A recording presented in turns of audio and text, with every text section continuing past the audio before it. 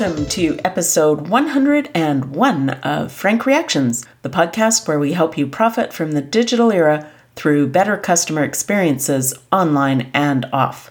My name is Tema Frank. Last episode, I played the first of the interviews that I recorded during my trip to South Africa. That one was with Nomi Bodlani of the investment management firm Allan Gray. And I thought I'd be playing another of the South Africa series today, but given the United Airlines fiasco that's unfolded over the last several days since they dragged a doctor off a plane and then totally blew their CEO's first reactions to it, I'm going to play an interview that I recorded in the middle of all that with Dan Gingiss, who is the author of the book Social Media Customer Service. Something that perhaps the United Airlines CEO should have read before he answered. In the interview, we do talk about what happened at United, and I've also written a couple of articles about it, which you might find interesting, and you can find those at frankreactions.com and on LinkedIn, and possibly on Medium as well.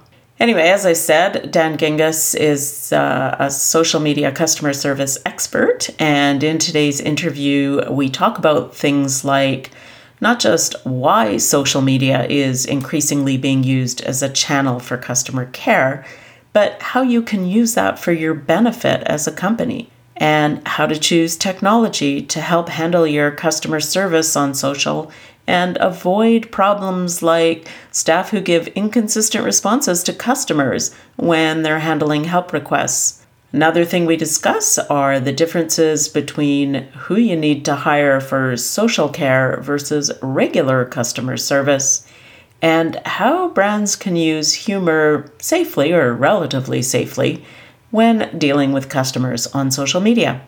Before we get into that, though, just a couple of other quick upcoming events that I wanted to mention. In Edmonton on Friday, May 5th, I will be one of the panelists on a panel called Igniting Customer Interaction, and that is starting at 6 p.m. at the Art Gallery of Alberta on May 5th.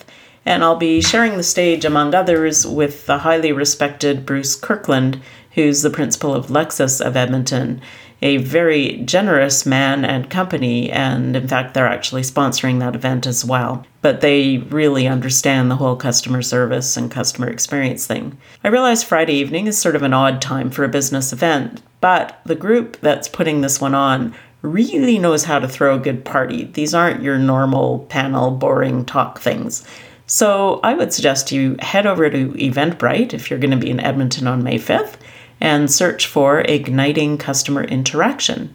Then a few days later is the B2B Online Conference in Chicago, May 8th to 10th, and my listeners get a 25% discount if they use the code B2B17TF, as in Tema Frank. So all capitalized, and the numbers are written as numbers, not words. So B2B17TF for the B2B Online Conference in Chicago. The week after that, I'm headed down to Phoenix, Arizona, where I will be doing a session at the Customer Experience Professionals Association Insight Exchange on May 15th to 17th. And I am confident that the weather, even here in Edmonton, will be better by then, but I have to say it's sounding awfully tempting right now because I am looking out my window on today, April 18th, and watching snow fall. So that was May 15th to 17th in Phoenix, CXPA Insight Exchange. Check it out. I would love to see you there. And 2 weeks later, I will be flying to Toronto, where I will be giving a presentation at the Marketing Research and Intelligence Association Annual Conference, which takes place May 31st to June 2nd. And one more event, don't know how I could have forgotten to mention this one since I am one of the principal organizers of it. Again, if you are in Edmonton, there's an absolutely amazing event called the Key Communicators Luncheon, which is happening on Friday, May 12th, which is the Friday heading into the Mother's Day weekend. And at that event, we have 11 really high-profile women in Edmonton, like former Prime Minister Kim Campbell, like Dr. Verna Yu, who's the head of Alberta Health Services, like Jackie Ford, who's the CEO of the YWCA in Edmonton. Really, really impressive group of people. And what's so cool about this event is when you register, you actually get to pick your top 3 choices for which of those amazing women you would like to sit at a round table and have lunch with.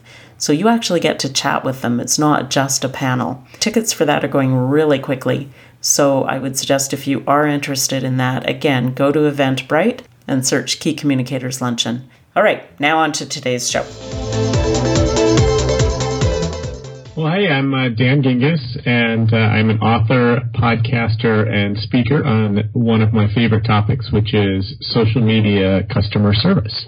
And how did you become a social media customer service person? Well, I actually am a marketer by career choice, and when social media came onto the scene, I thought it was really an interesting marketing option, but what really stuck out to me was that different from any other channel, this was one where people could talk back.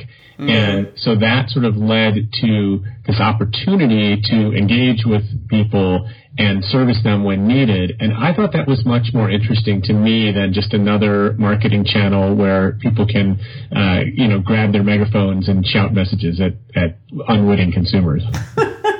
Well, one of the things that I found interesting actually in reading your book was you're pointing out that, of course, normally people who are on customer service, customer care, spend their day getting nothing but negative comments. And one of the fun things about social media is they can potentially have a chance to interact with some happy people as well. So there's sort of an employee benefit spin-off there. Absolutely. I mean, how many times do you think a call center representative answers the telephone and the person on the other line is calling just to say that the company is doing a great job? Never. I mean, almost never, right? Yeah. And but yet, when people have great experiences, especially unexpectedly great experiences with brands, they are very willing to go onto social media and share those. And what strikes me as odd is that there's still way too many brands that don't use that as an engagement opportunity. When you've got somebody voluntarily singing your praises out in public, that's gold. So what do you think is stopping companies from getting involved in such conversations? I think it's a couple of things. The first is that it feels like it's going to be additional cost. And certainly when people start up, it is additional cost because, there's no question that a lot of people come to social media as a channel of last resort. Mm-hmm. And that is because some other channel has failed them, right? They called and were on hold for 2 hours, or they emailed and they never got an answer. So now they're really angry and they come online. But what's happened is that as customers are experiencing social media customer service, they're realizing this is the easiest channel in which to deal with a brand. And so they're converting it to a channel of first resort. Yeah. Now, when that happens, it's actually cheaper than servicing people on the telephone. And so can I just stop you there, though? Because I hear that all the time. But one thing that occurs to me is it cheaper because at the moment, the more complex stuff is the stuff that's dealt with by the phone? Sometimes. I think a lot of the reasons why it's cheaper is that agents can handle more cases per hour, say, than they can on the telephone. Mm-hmm. And I think that is because you're absolutely right that there's a mix of questions. There's no question, though, on Facebook, for example, there's some very complex questions because people can write as much as they want, right? Whereas on Twitter, they tend to be simpler questions. And so Twitter did some research themselves on this topic, and what they found was that responding on Twitter could be as low as 1/6 of the cost of a phone call. Now, in my own experience, that seems aggressive, but I have seen it around a half of the cost of a telephone call, which is still fantastic. And how does it compare to the cost of handling something through a company's website or by email? Something like a click-to-chat or email. I mean, email tends to be somewhere in the middle because you still have fairly lengthy questions and answers. Mm-hmm. And I think one of the things that's difficult about email is, although it doesn't have to take that long to respond, it can take a long time to resolve because there's so much back and forth and people aren't on email live, right? So it might be days before somebody gets back to you. I think that click to chat is a much better comparison, and especially as in social media, we're seeing a movement toward messaging apps, and in particular for customer service. Now you get to a spot where companies are comfortable because they've done this before. They've done click to chat on their website, and if you can do that well, you can do Facebook Messenger well. Have you ever looked at, I was at a conference maybe 3-4 years ago where they demoed, and I can't remember which company it was, but it was in Europe, using video chat, and everyone seemed to feel that would be the next big thing. And certainly it's a great way to form that relationship with the customers, but I would imagine it's pretty expensive. Have you come across that anywhere? Like, I just haven't seen it taking off. I've seen some small businesses doing it, and I think it's easier for them to do it. So, for example, I interviewed the CEO of iOgrapher on my podcast, and iOgrapher is a company that makes all sorts of equipment that you can add on to your iPhone or iPad to shoot video and pictures in just a more professional way. And he tells a great story about a customer that approached him on Snapchat.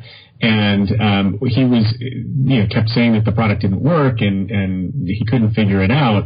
And as soon as the user sent him, I don't know if it was a snap of a static one or a video, but it was an image in any event. And as soon as he sent that picture over, the CEO realized that he had 2 cords that were plugged into the wrong ports. They were reversed, right? And that would have been a hard thing to figure out over social media, even over the telephone.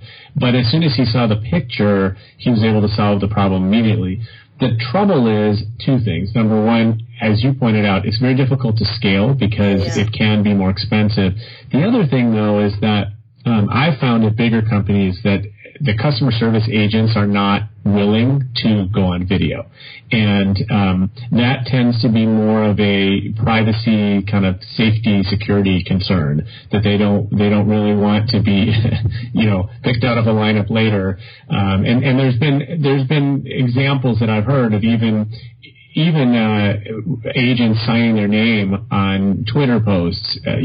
Some people can take, if you have a particularly unique name like you do, and you combine that with a company, next thing you know, we might be able to find you on LinkedIn, we might be able to find you on Facebook, and so I think there's a fear there. And we've got to figure out a way to overcome that, because video could be really, really powerful for customer service. So in a typical call center, how many calls are agents handling at one time? I mean, not with telephone, obviously, it's one. Yeah, typically one. But the live chat, let's say. Yeah, with live chat, I think that agents can do, I would say probably 3, every once in a while maybe 4, depending on the speed of the customer responding, right? So if it's an instant back and forth, then it's a little harder to multitask. But everybody's been on a website chat before where where you think you're talking to somebody and you're the only one they're talking to, and then you type something and you're like sitting there, tapping your fingers, waiting for where are they, Yep. Or they have a little thing that says that the agent is typing, right? Which is probably they pressed one key so that it says that. Yeah. But I think they can do upwards. I think ideal is around 3 at a time, and clearly that is a lot more efficient than a telephone call. Now, how would that compare to agents who are handling social media customer care? Well, in a typical scenario with Twitter or Facebook, I think they are doing it one at a time in kind of a queue format. What's nice about social, though, is that you can prioritize that queue in different ways. So the technology that's available allows you to prioritize based on follower count or VIPs. If you've identified somebody that's part of your loyalty program or whatever it is, you can bring them up to the top of the queue. In messaging apps, that is a lot more similar than to click to chat, where I think you can do multiple at once. Okay, so your talk about responding differently to loyalty customers, I can't help but comment on the United Airlines fiasco with dragging a customer out of the plane. You have any thoughts on that? Yeah, I actually wrote a blog post about that this morning. I couldn't help myself either. And what's fascinating to me about that incident is that just about a year and a half ago, I wrote a blog post about how amazing United Airlines customer service was in the middle of a crisis. So late 2015, they had a system-wide outage for several hours, and they had tens of thousands of people stranded at the airport, and people were going nuts. And they did such an amazing job getting out ahead of the problem. They proactively tweeted and posted on Facebook saying, we're having this problem. They proactively told people, don't worry, we will reschedule you. There won't be any fees. We'll take care of it. You know, they calmed people down. And they even put a very senior executive on a video, a 42-second video explaining what happened, what people could do to rebook, and then apologizing in what I thought was a very empathetic, genuine way. You compare that to what happened with the man being dragged out of the plane, or even 2 weeks before that with the women being denied entry for the leggings, and what you saw in the responses were a very mechanical, not empathetic responses that sort of hid behind, seemingly archaic policy, contains no apology, and really sort of lacked this sense of caring. So what do you think has changed there? What's happened? It's a really good question, and I will tell you it was surprising to me, again, because I've seen United do, and I personally interacted with United and had really good experiences with them.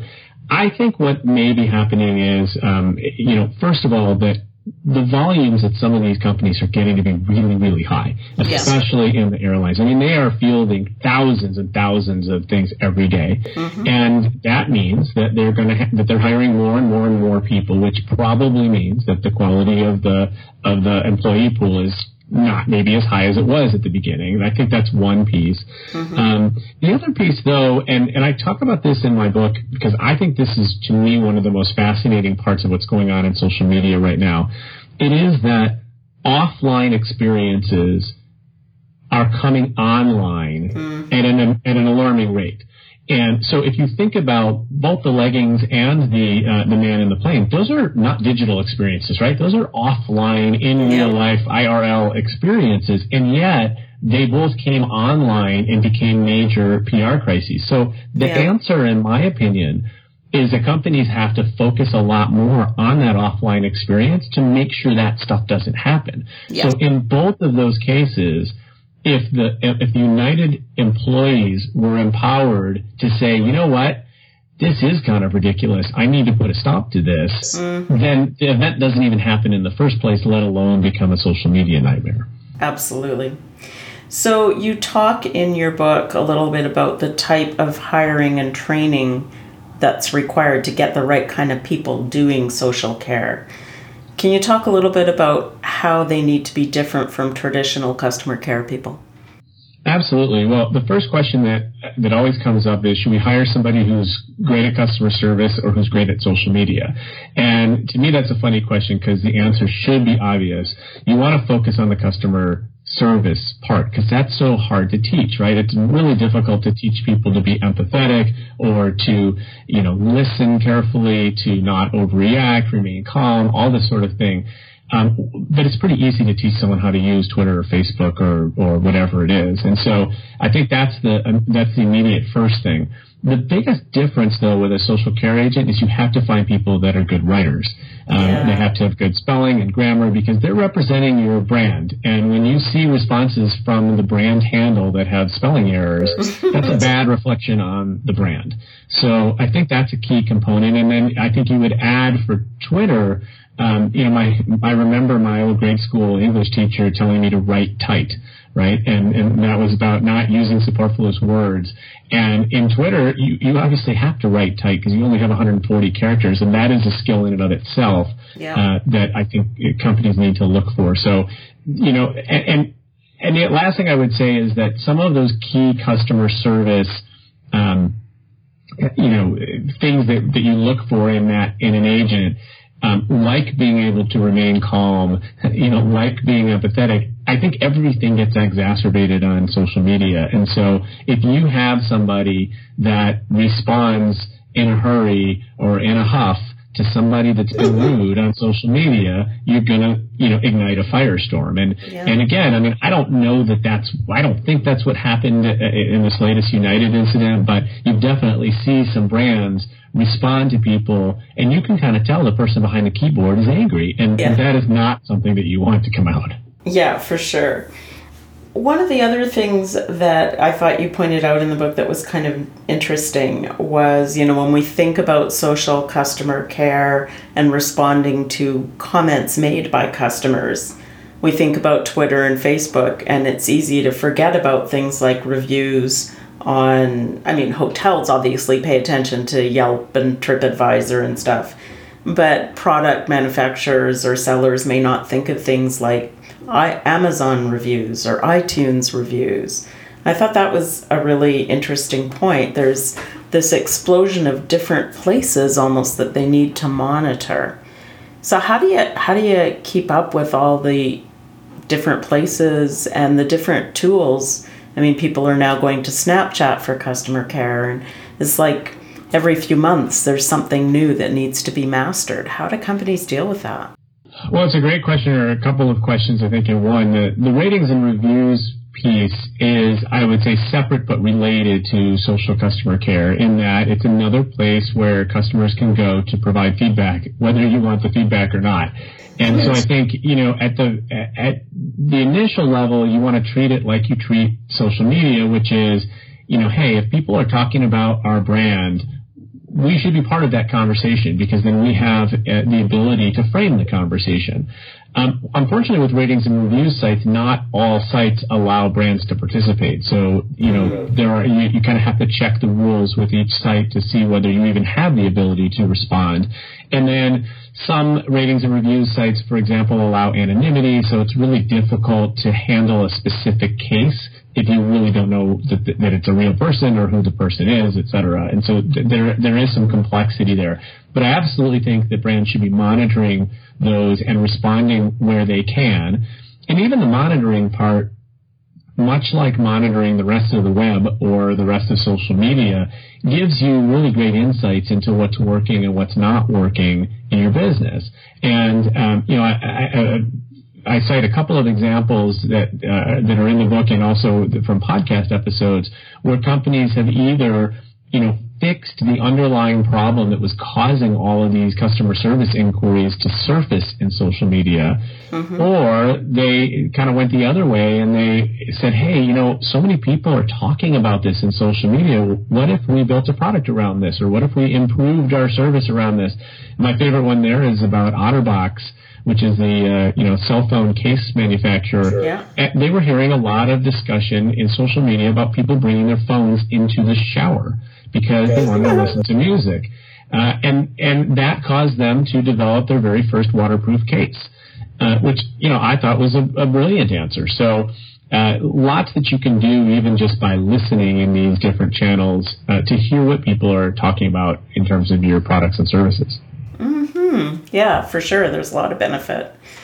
You raised the issue in there as well about how do you deal with a customer who's being a little sarcastic, but also maybe playful.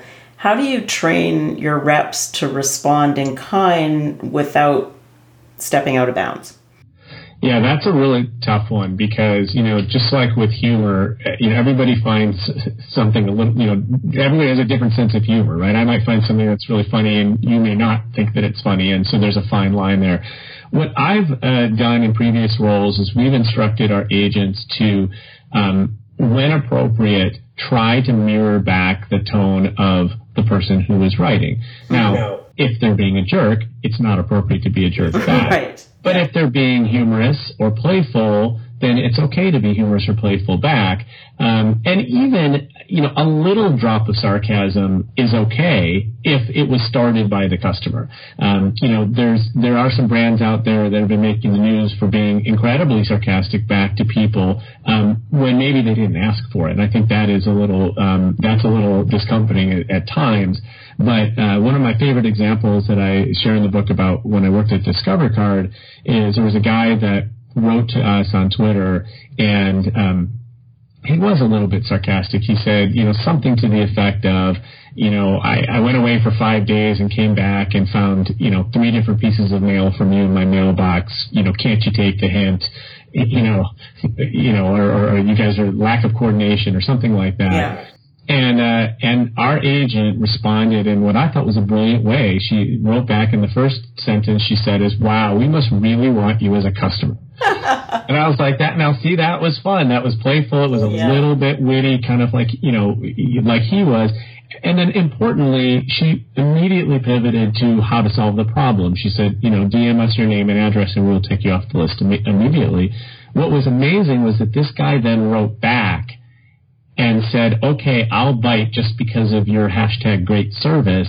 And he became Discover's newest customer. So here's a guy that, started by being frustrated at too much direct mail and then, was turned into a customer and a public advocate. So that happens all the time.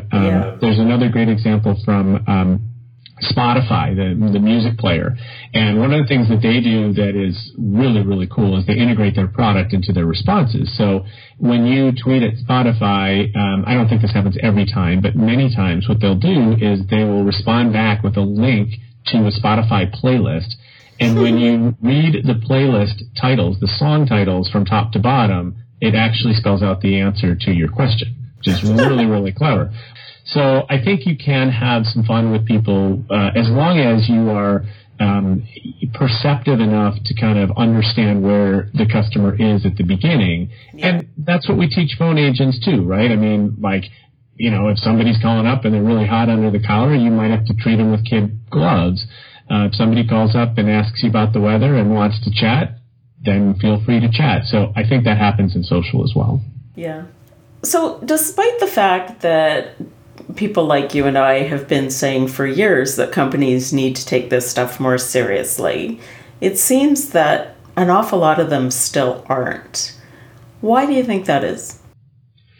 That is the most perplexing question to me.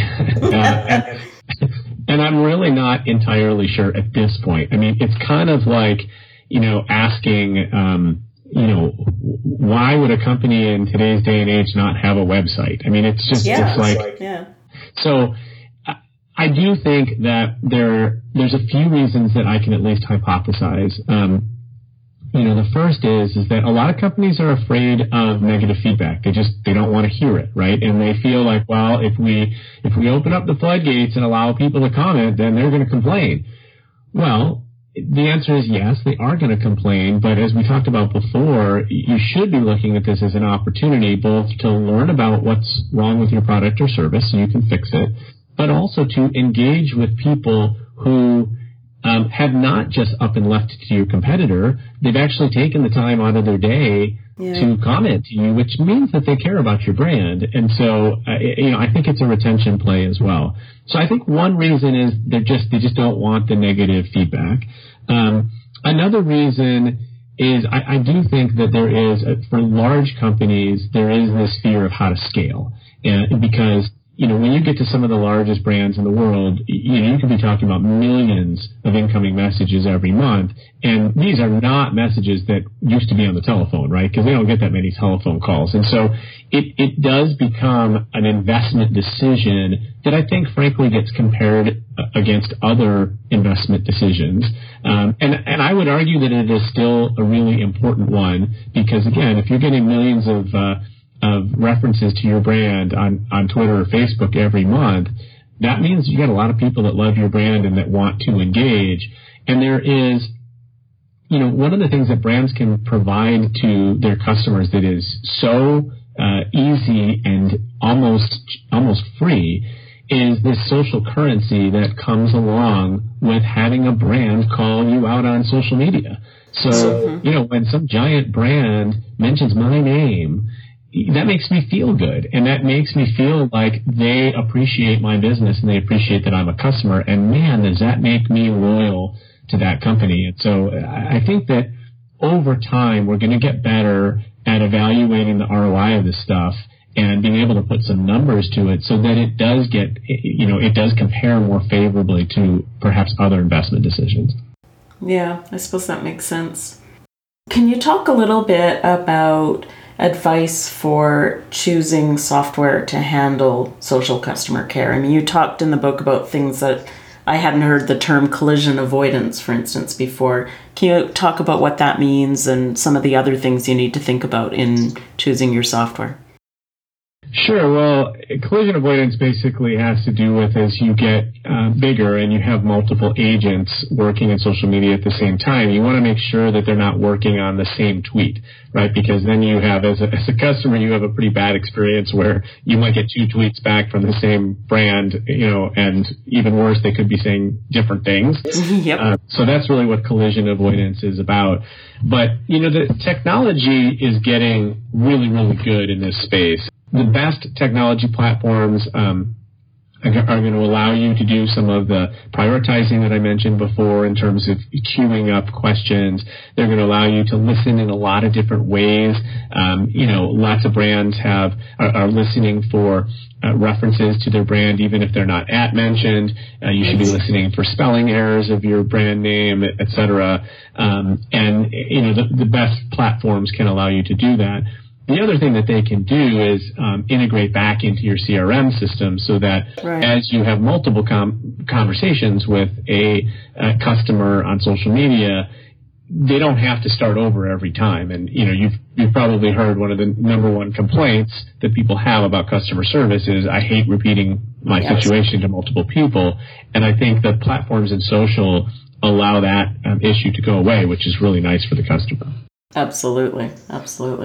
So overall, I mean, we know that younger people in particular are hesitant to pick up telephones. Do you think that telephone-based customer service is going to become pretty much a thing of the past? Not for a while.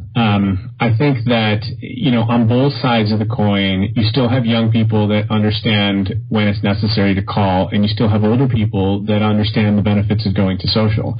So I've seen both of those. I think that eventually, yes, I think telephone probably is going to eventually die out as a service channel, but I think we're a long way from that. And some of that just has to do with, first of all, there are some issues that are so complex, people just don't want to type out the questions. Yeah. Right? It's just too many details, so that's one case. There's also definitely cases where people just want to talk to a human being. And that is, there's sort of that innate desire to talk with a human. Now, as we talked before about introducing video, maybe you can still do that in a different way than we have to do it today on the phone. But I think those are some of the things that are keeping the telephone alive. And I'll tell you what I've seen in a lot of brands is that the advent of social has not necessarily drastically decreased phone calls. And that suggests, which is something that I believe, that the customer service pie is expanding. That because the world now has more opportunities for consumers to contact brands, they're taking advantage of that, and brands as a whole are seeing more customer service, not a shift. Over some time, I do expect that shift to happen where people will come to the phone probably less often and will go to social more often, particularly when the experience is better in social. But that's a really good point about the increasing pie, basically, that customers are interacting more because they can, which, I almost wonder then, does that mean you need to shift budget from marketing to customer care? Yes, I think that does have to happen, and the really smart brands are realizing that customer care is a form of marketing, in particular in social media, because it's all done in public. Yes. So you are servicing not just the customer that is talking to you, but you are servicing everybody else that's watching that conversation. And if you notice, again, not to go back and pick on United one more time, but one of the things that caused that situation to blow up was people observing United's responses to other people. And so that's sort of the lesson that brands should take away, is that you may think that you're starting a tweet out, with somebody's handle, and that really that's the only person that's going to look at it, and you'd be wrong. Yeah. And so, and the thing about social, again, different from other channels, is it's permanent. It is searchable. So just go look up United and leggings on Twitter and, have some fun reading, right? So that isn't true of other channels, which is why that it does have to be treated differently. But these examples of people who, when the service is done right, and you can even turn detractors into advocates, that is marketing, right? I mean, the goal of marketing is to create brand advocacy, and in some cases, like the Discover example, to actually, create sales. So I do think that over time, some of the funding for marketing can and will shift, especially because if you look at some of the reports out, the amount of money that companies are spending on marketing compared to services is laughable. It's so many times more on the marketing side. Yeah, which is kind of crazy. And you see that over and over again. They focus totally on customer acquisition rather than retention. Exactly, and then a lot of companies have a leaky bucket, and because the switching costs in so many industries now are low, and companies are making it easier. I mean, all the cell phone companies are offering pay off the balance of your contract and all that sort of stuff. They're making it easy enough to switch, and I think that what's happening also is that not many industries can compete on price anymore because price gets down. At some point it gets down to zero and nobody makes any money. And so you have to compete on the experience. And, what we used to call customer retention, which really meant, stopping them from walking out the door, I think is really about customer engagement. And it means, keeping them happy and confirming to themselves that they made the right decision to choose our brand. That's a really good point. Yeah. Okay, well, I think we're pretty much out of time. Is there anything that you wish I'd asked you and I haven't? No, I thought you did a great job. This was a fun discussion.